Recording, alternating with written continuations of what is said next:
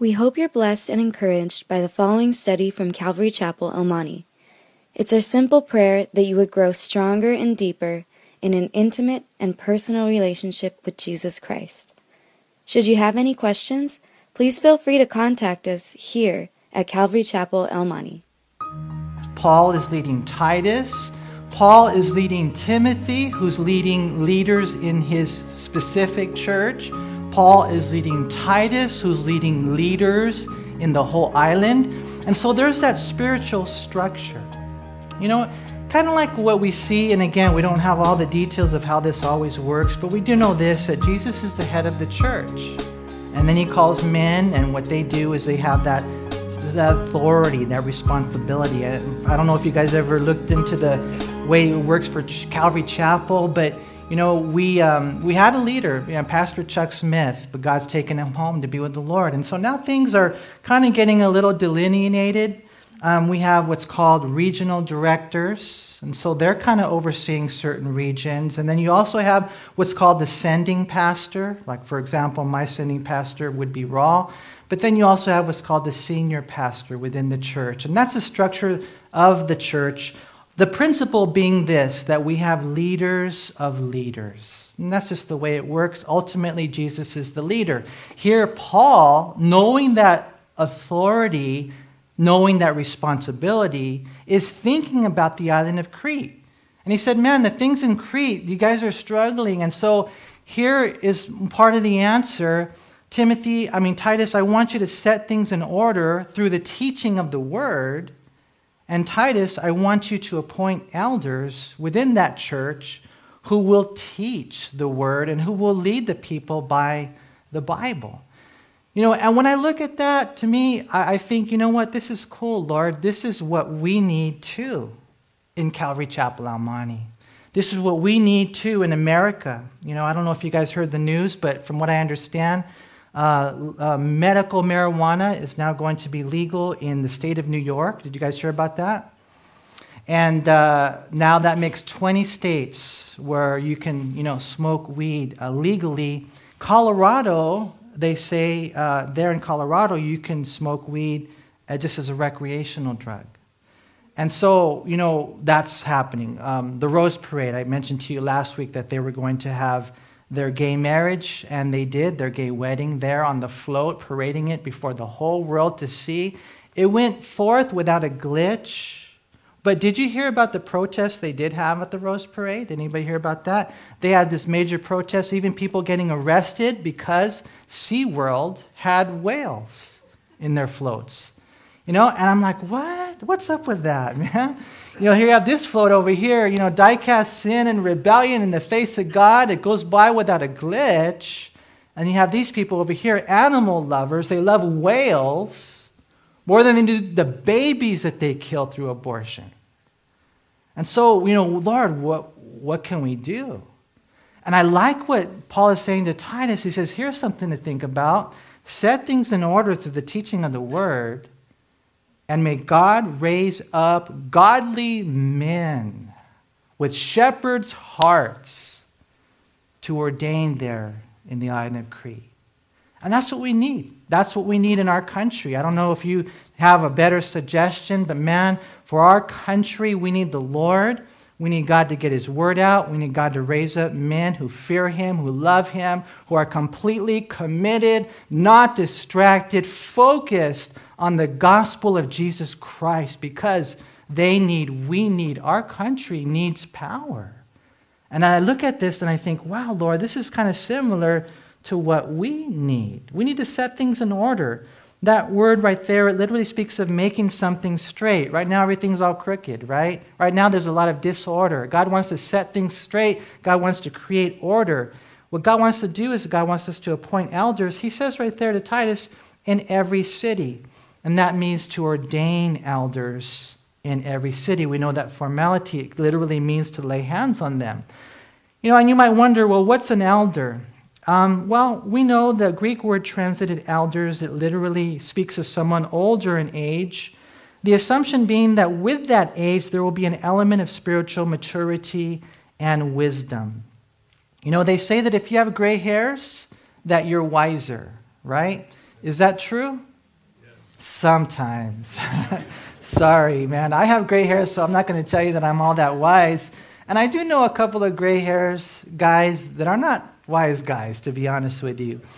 But generally speaking, the older you get, and I've learned this, no offense to you young people here, okay? But generally speaking, I've learned that the older you get, the more there's the maturity, the spiritual maturity, the wisdom, especially if you've been studying the Bible all your life. You know, you've been studying it now, and you know, for me, since 1989, just studying it year after year after year. That's what an elder is. You know, it's an old one, literally older, but generally speaking, someone who has that spiritual maturity, the spiritual wisdom. The concept of elders clearly comes from the Old Testament form of leadership, where the elders are referred to 133 times.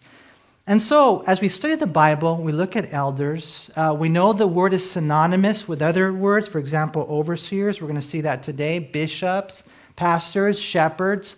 All the same office. Here we see the elder is mentioned. You know, and I just want to encourage you guys to know this, that as the church is challenged, there are problems with people, there's chaos in Crete, people are getting high, they're doing crystal meth, they're addicted to pornography. You got all these crazy things that are going on in the world. There's no answer.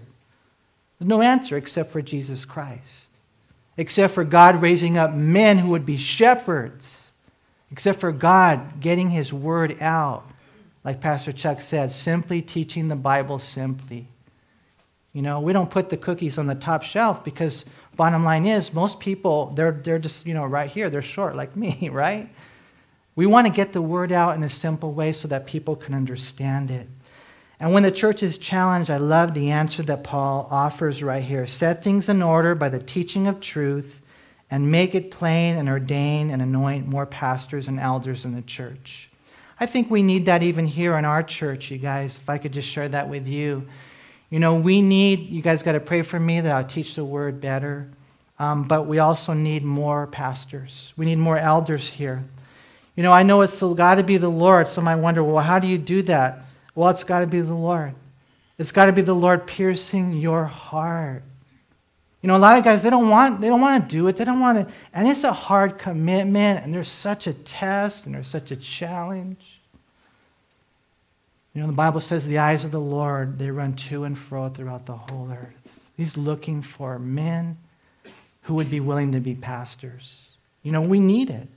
How does it happen? Well, it's got to be the Lord. He chooses whom He uses. He anoints, He appoints, He shows the leadership in the church. He shows that leader himself who it is. There's a calling on my life. There's a calling on his life. And then we look at the qualifications. We pray over all these things. And so we ask God to do the work. And what ends up happening is if you really want to be a pastor in Calvary Chapel El Monte, we got to be on the same page. And then God will show us, the board will vote, and will lay hands on you, and you watch what God will do. And I believe God is raising up men at a critical time in the church, but we will be tested. You know, I wonder sometimes if there's that fire and desire in men's hearts. You know, the Bible does say if a man desires the position of a bishop, he desires a good work. 1 Timothy 3:1. It's a good desire. Why? Because it's a good work. But it must not be taken lightly. Whatever you do, you got to count the cost. Don't agree to be deeply involved unless you know what you've been called to and the responsibilities that you have. Because when you get involved in the ministry, man, there will be mountaintops that you can't even begin to explain, but there will be valleys so low that you won't even be able to begin to understand. And if you're doing this for anyone other than Jesus Christ, then you will surely fall by the wayside when you're in those low valleys. We read the principle in Hebrews chapter 5, verse 4, and no man takes this honor to himself, but he who is called by God, just as Aaron was. And so, I'm just trying to make it a little simple, but at the same time trying to, cast the net. Is there a pastor here today that would rise to the call? Knowing that that's what we need. We need God to teach His truth and set things in order, straighten out the crooked, get rid of the chaos. But we need God to anoint and appoint and choose and use men. men who would answer the call. It's not easy, though. And so you got to count the costs going into it. And part of the reason I say that is because if you do say yes, I don't want you to stumble and say, well, you never told me. Yeah, I told you. I told you. I love the ministry, don't misunderstand, but pastoral ministry is not easy. It's difficult, painful, lonely, nonstop. It takes its toll on us spiritually, emotionally, physically. It takes its toll on my family. And there are many days I really wonder what life would be like if I had chosen to go another route. But by God's grace, He's allowed us to serve. I pray that God would raise up men, elders, pastors, but don't think it's a dream job, because it's nothing less than a constant war until the day you die. We're not to enter the ministry lightly. So heavy is the ministry, one guy said, a man should only enter the Christian ministry if he cannot stay out of it. And some of you here, maybe you feel that call. You're like, man, I feel called. I sense the calling. And I want to encourage you to answer that call. You see, we see first of all the command. It's twofold there. In verse 5, he says to set things in order and to appoint elders in every city. But then we see the qualifications or the character. Because look what we read in verse 6. If a man is blameless, the husband of one wife, having faithful children, not accused of dissipation or insubordination. Now, these are the qualifications for a pastor. But I also want to encourage you to know that there are ambitions for all of us. We're going to see that Christianity begins in the home. It really does. It begins with the man and his family. It's all about heart and character, not degrees or pedigrees. I mean, if education was that important, wouldn't the Lord have said, you can be a pastor if you have a degree from the University of Jerusalem? But He doesn't say that. He says, no, you want to be an elder, a pastor, a bishop, a shepherd, an overseer, an episcopos, then this is what you have to start with. You have to start with your home. And you begin to get things right there. And that's so important. That's the key to our country, our family. And so he says that's where it begins. Barclay said Christianity begins at home. It is no virtue for any man to be so engaged in public work that he neglects his own home. All the church service in the world will not atone for neglect of a man's family. And so how are things at your home? Well, from when I look at it, it looks pretty good, but who knows what's really going on in the home? You got to talk to the wife, right? She knows what's going on. Sometimes the husband, and a lot of times they just say, well, it looks good, but it's not really good. And so is that supposed to discourage you? Is that supposed to beat you up? Is that supposed to condemn you?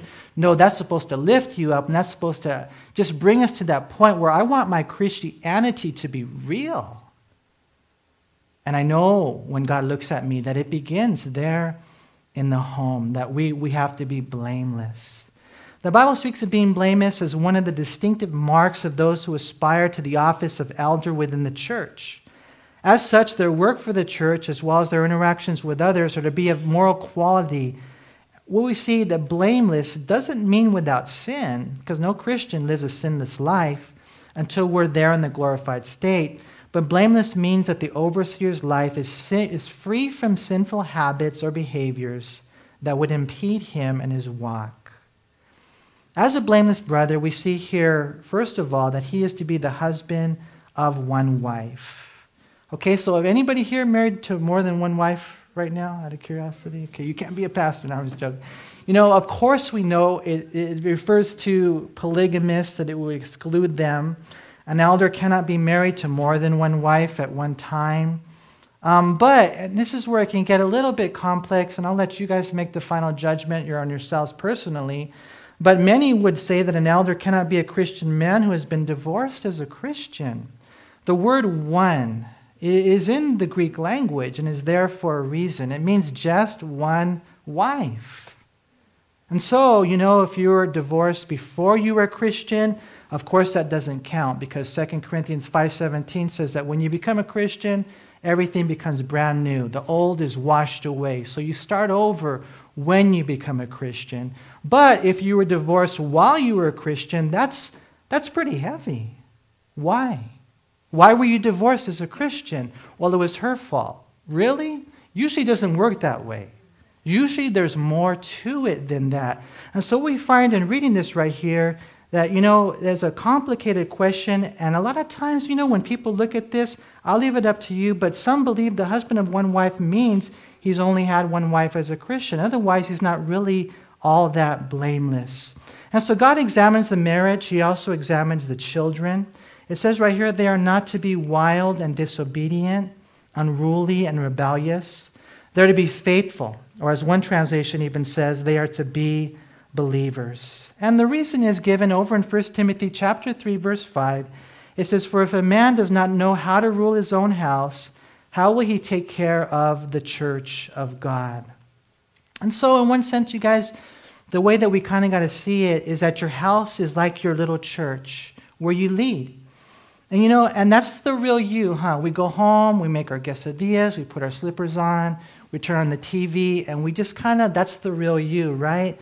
And as you're there, and think about it, husbands, for a second, it's not easy to lead your wife, huh?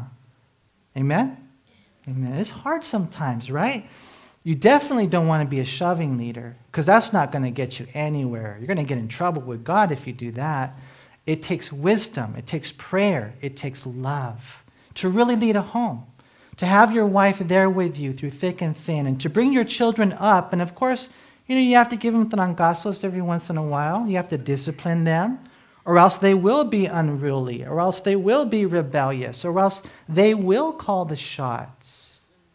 But the main thing is you got to love them and lead them to Jesus Christ. And that's our heart, and that's our home. And God says, if you want to be an elder, you know what? That's got to be where it starts. When you're ordaining men, Manny, this is what you got to look for. This is where it starts. They need to be blameless in their family life. And then secondly, they need to be blameless in their moral life. Look there at verse 7. For a bishop must be blameless as a steward of God, not self-willed, not quick-tempered, not given to wine, not violent, and not greedy for money. And so maybe you want to be a bishop. Oh man, that would be so cool. Or maybe you are one, and you're like, okay, these are things that I've got to take to heart.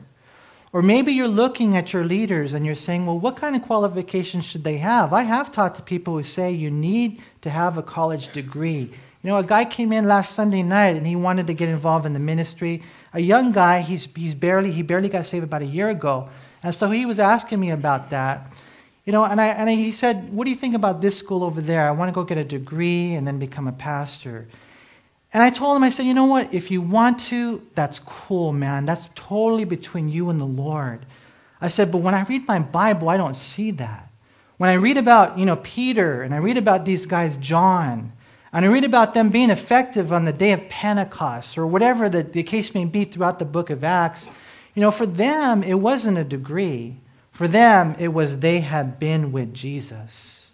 Now, Paul had a degree, and God used it, but what we find is that in looking at this, I was telling this young guy, I said, let the Lord lead you, but man, if I was you, and coming from a Calvary Chapel background, I told him, take some classes at Calvary Chapel Bible College, get involved in ministry, start serving, start scrubbing toilets, start vacuuming, start mopping, the floors, start learning what it really means to be a servant, start learning what it means to really minister to people. And then you're going to find that after you have your education and you have everything together, it's not just this concept in your mind, it's a life in your heart.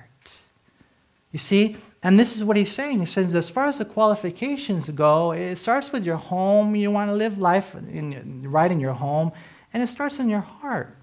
He says right here, and it's interesting, now he shifts over to the word bishop. Did you notice that there in verse 7? For a bishop. So he's talking about an elder, now he's talking about a bishop. Synonymous, right, for the same office. A bishop is somebody in a chess game. No, I'm just joking, that's not a bishop. How many of you here play chess? Will you play my son and beat him, please? No, I'm just joking. A bishop is an overseer. In the Greek language, it's episkopos. It's somebody who oversees. They're a superintendent. Literally, it speaks of someone who makes sure things are getting done. And so Same word. And also, it's interesting right here, notice again, for a bishop must be blameless as a steward. And so a steward was a house manager. In those days, oftentimes a steward was a slave, an educated slave at times, not always, but a slave, a trustworthy slave. Something we read about in chapter 1, verse 1, if you remember. A slave being a steward. A steward is someone who would oversee the house affairs. He didn't own the house, but he was responsible for the management of that house. And in one sense, and overseeing even the servants, sometimes even the children, in one sense, that's what an elder is. That's what a pastor is. He has that element of being an overseer, being a steward. And then he lists here 5 things they're not to be. They're not to be, number 1, self-willed, not self-pleasing. You can't be a man who wants it, if they don't get it their way, they're kind of like a 2-year-old who throws tantrums. It's got to be, Lord, you know what? In all honesty, if it was up to me, I wouldn't do this. I don't want this. But this is not my church. This is your church. Jesus said, let this cup pass from me, but not my will, but thy will be done. It always has to be a discovery of God's will. Not self-willed, not quick-tempered. Ooh. Now for us guys, that one kind of like hits home, huh? How many of you guys struggle with anger, right? You don't have to raise your hand. But, all it takes is boom. That's it. That's all the wife has to do to get you mad, to make you explode. And God just challenges us. He can't be quick-tempered. He can't be a man given to wine. I remember one time I saw a pastor drinking at a wedding. I told you guys about this. And he kind of made a fool of himself and was a bad witness. Not judging him or anything, but just saying in one sense, man, I could see the wisdom of that. The Lord told, we see in the book of Proverbs, that leaders are not to be drinkers. And Ephesians 5:18, it says, don't be drunk. Do not be drunk, because that's a wasted life. But be filled with the Spirit. See, you always have to have those capacities to make good decisions. Not greedy for money. The word right here describes a man who doesn't care how he makes money so long as he makes it. It so happens that this was a fault for which the Cretians were notorious. One historian said they are given to making gain in disgraceful and acquisitive ways that among the Cretians alone of all men, no gain is counted disgraceful. And so they said, according to this historian, that they stuck to money like bees to honey. The Cretians counted material gain far above honesty and honor. And so, if you want to be an elder, you can't, it says right here, be self-willed, not quick-tempered, not given to wine, not violent. Now, the word in the Greek, it literally means a striker. Okay? And so I know, like most of us here think that's weird. Like, I'm sure, you wouldn't get violent, would you? Well, maybe with your kids, but you shouldn't. You got to be careful, right?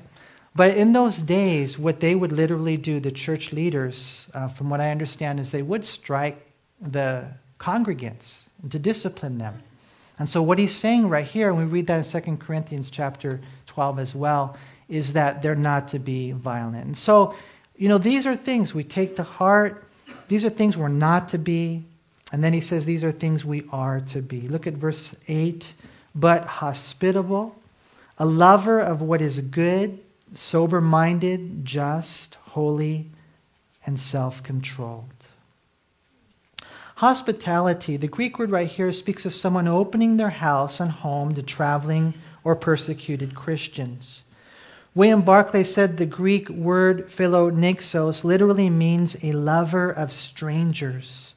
In the ancient world, there were always many who were on the move, and inns were notoriously expensive, dirty, and immoral. And it was essential that the wayfaring Christian should find an open door within the Christian community. And I was just thinking about that word right there, you guys, lovers of strangers. Do we love those that we never met? I'll tell you what, I've met men who have shepherds' hearts. They have pastors' hearts. And it's kind of like when a new person comes in, I notice that they're drawn to them. Maybe you're here today and, you've never experienced that. You've come to Calvary Chapel El Monte and you've left and no one ever said hi to you, no one greeted you, no one hugged you or whatever. I apologize for that, but I think that there is that heart here. That, and especially when you see it in the guy's heart, pastor's heart, he sees someone new and he just says, you know what? My heart goes out to them. I want to welcome them. I want them to know they're loved. I want them to know God has a plan for their life. Why? Because that's the way the Lord is. Even the Lord would leave the 99 and go looking for the one, right? And so he's got to be hospitable, a lover of strangers, a lover of what is good.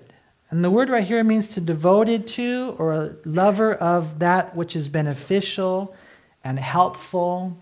He goes on to talk about being sober-minded, and that means you're temperate and you're curbing your desires. The word just is usually translated righteous, and it refers to the observance of those divine laws. The word holy right here is not hagios, but it's a different Greek word, and it means free from wickedness, observing moral obligations, pure and pious. And so, if you're called into the ministry, for sure, you're called to holiness. You're called to be set apart. C.H. Spurgeon, I love what he said. He said, whatever call a man may pretend to have, if he has not been called to holiness, he certainly has not been called to ministry. And then the last thing he mentions right here in this verse is self-control. And it literally speaks of strength under control. This is a robust individual who has power from God, mastering their temptations. Yesterday I was talking to a young guy and my heart just went out to him. My heart went out to him because I saw the struggle. And if you had to ask me, if you were asking me whether or not he knows the Lord, and only the Lord knows those are his, I believe he does. But he just, he stumbled every once in a while, like once a month or once every 3 weeks on crystal meth. Or struggle once a month over there on pornography. And I've seen it over time, and every once in a while we'll get together and every once in a while, we'll talk. But then I see him and his wife and they come in and they sit down and my heart goes out to him. And I feel like, you know what, bro? I feel like, you're losing the battle, but this is the reason why. Because you, my brother, are not tapping into the power of God that is within you. The Holy Spirit, you don't have to go that way. You don't have to do that drug. You don't have to click on that porn. Do you see how much your wife loves you? Do you see what God is doing with your kids? How much they love you? And I see, I know this may say something different, but I see the way you love your family. This sin is overpowering you, my friend. And I was just trying to tell him, but it doesn't have to be that way when you're a Christian. Let's ask God for the wisdom to tap into his power. That's what this word is talking about. When you want to be in that, you have that calling in your life, and who knows, maybe you don't want to be. I know one pastor, I don't know if you guys ever heard of him, is at Calvary Chapel, his pastor is Pastor Lance Cook. God called him to be a pastor, and I remember what he did was he literally ran. God was calling him to this area, and he had a whole bunch of young guys that would come around him, and they would ride skateboards and stuff. And, and then they started doing a Bible study, and it was just amazing. Boom, guys started getting saved, and you just saw God's hand on his life. But you know what he did? He moved away. He moved to Hawaii. He ran from the calling. He thought he could run from the calling. But what ends up happening so many times is so cool, like Jonah. God went after him, right? And God got him. God brought him back. And God broke him of his own will. And God made him an awesome pastor. And there's some of you guys here, and you got a calling on your life. And it doesn't go away. Surrender. Surrender to that call. You might look at that list. I look at this list and I think, Lord, I'm not really, 100%. I'm not betting 1,000 on a lot of these things, especially that last one, Lord. I need more power. And God just says, okay then, let's do it. Let's do it. You know, because God wants to do a work. God loves this world. God loves those lost sinners out there. He just needs men, like Isaiah 6, here am I, send me. He needs men and women who are available. What's the answer for Crete? What's the answer for chaos? Set things in order through the teaching of the Word of God and anoint elders in every city. And you begin to see who God wants to work in. You see the command, you see the character, and then the last thing is you see the creed. Look at verse 9. He says, holding fast the faithful word as he has been taught, that he may be able by sound doctrine both to exhort and convict those who contradict. You know, and here's the key. You know, we're holding fast to the faithful word that we've been taught. You know, whenever I read this concept, I'm reminded of 2 Samuel 23, 9 and 10. This guy Eleazar, he was one of the 3 mighty men with David. And when they defied the Philistines who were gathered there for battle, and the men of Israel had retreated, it says this guy arose and he attacked the Philistines until his hand was weary and his hand stuck to the sword. Can you visualize that, you guys? His hand stuck to the sword. He clung to that sword so firmly that when it was all said and done, it's like it just stuck there. And to me, it's a beautiful illustration of how we need to stick to the word. And then it says after that the Lord did a great work there. And I believe that that's what will happen when we simply teach the Bible simply. It's not the way it's packaged or presented or anything like that. I wish I could do a better job, but the main thing is this, that the truth goes out. The truth that we're sinners separated by God. And Jesus came, died for us on the cross. And when we put our faith in him, then we're saved, we're free, we're forgiven. And now God just says, keep teaching the Bible. You know, keep teaching the Bible and tell those husbands and wives how important it is to be real at home. And you start talking about things you're not to be doing, and you put off that, and things you are to be doing, you put on that. And then God, he just begins to do a good work. It's the power of his word. But many pastors today have not held tight, they've not stayed, they've strayed from the faithful word of God. And yet we need to be especially true to God's truth, believing in and holding to the authority of the Bible. You know, this book right here that we have in our hands, it doesn't just contain God's word, it is God's word. From the smallest stroke to the smallest vowel point, every jot and every tittle will come to pass, Jesus said in Matthew 5:18. Without God's word, what do we have? Well, we have man's word, right? God's word is truth, man's word is theory, God's word is fact, man's word is probably fiction. God's word is edifying and able to build us up, but man's word is a word that tears us down, therefore it's terrifying, and it will take you down and down and down as down can be. That's why we thank God that we have his word. And as we, look at this, and today we close with that, I pray that we would hold to his word. You know, like as a pastor, you're like, well, what do you mean, Manny? You're teaching the Bible? Yeah, that's part of it, but it's much more than that. Lord, help me to live the Bible. Help me to read my Bible when I wake up in the morning. Help me to get into the word. Let your word get into me. Lord, let me be a man of the word, because I know, Lord God, that if I do, there will be power in my walk, power in the ministry. There is power in the Word of God. I'll close with this last story. It's a true story. I was fascinated by it. Many years ago in Moscow, there was a man by the name of Alexander Rostovtsev. And from what I understand, he was like an idol in one sense, real famous there in Russia.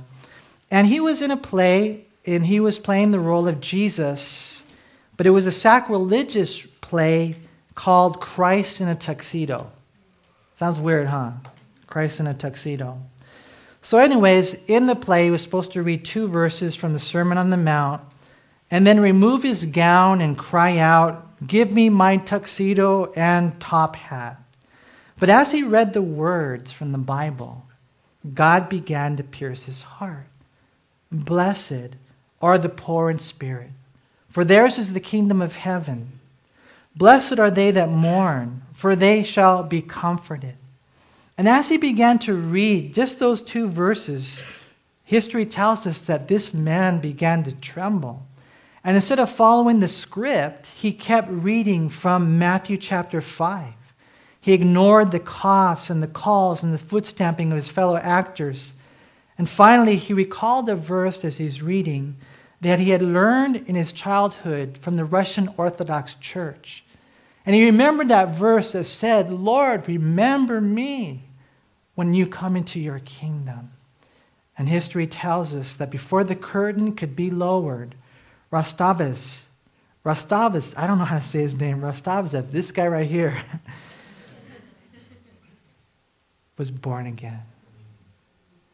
The power of the Word of God has saved so many of your souls. And now what God wants to do is He wants to speak His Word in you and through you to save the lost. So cool. Lord, we just thank you so much for allowing us to study your Word together, Lord. And Father, I just pray that you would work in every heart here, how you love your people, Lord. And I know, Lord God, that they are your workmanship, created in Christ Jesus for good works, which you prepared beforehand that they should walk in them. Lord, that you love them. You want to take them to heaven when they die.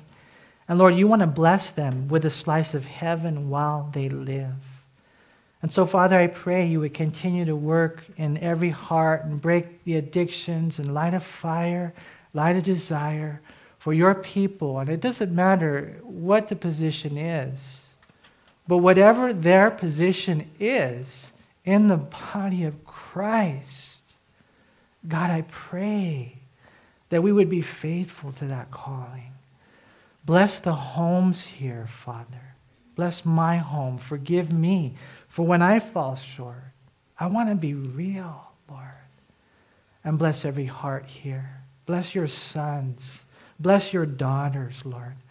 And even as we read today about that power, that robust strength that only comes from you, Lord, if there's anyone here today, they've been overpowered, they've gotten beaten up by the enemy, the world and the flesh, chewed up and spit out.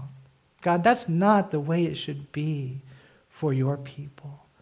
And so, Lord, I just ask in simplicity today, fill them with your Holy Spirit, Lord. Empower them. Help them to get back into the Word, back into prayer. Lord, do that work in my heart, Lord, in all of our hearts. And I pray, Father, please, if there are any here today who don't know you, they're not Christians, then, Lord, you would save them. And if you're here today and you don't know the Lord, you don't know where you would go if you were to die, God wants you to have that assurance. God loves you. Jesus died for you on the cross. But you got to be real. You can't play church. You got to give Jesus your heart. You got to turn from your sins and trust Him as Lord and Savior. And if you want to do that today, if you want to know for sure that when you die you'll go to heaven, if you want your name written in the book of life, if you want power over sin, then you need to pray a prayer and ask Christ into your heart. A simple prayer.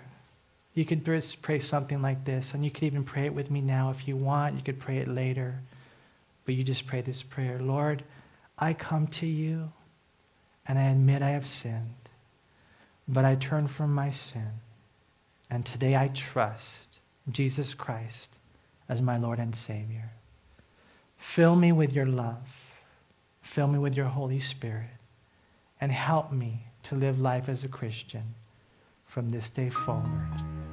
In Jesus' name. If you prayed that prayer and you meant it, then God's working in your life. Man, I would love to talk to you. We would love to talk to you, give you a Bible, help you in your walk with the Lord, man. But I just pray for all of us here, you guys, that we would just have a week, a new year, that God would work in us in such a way that He would be glorified, that our family would be blessed, our church, our community will never be the same.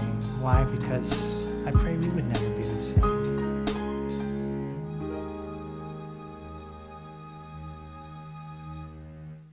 We hope you were encouraged by this study. If you have any questions, please call us at Calvary Chapel El Monte at area code 626-454-3414. Remember that Jesus loves you.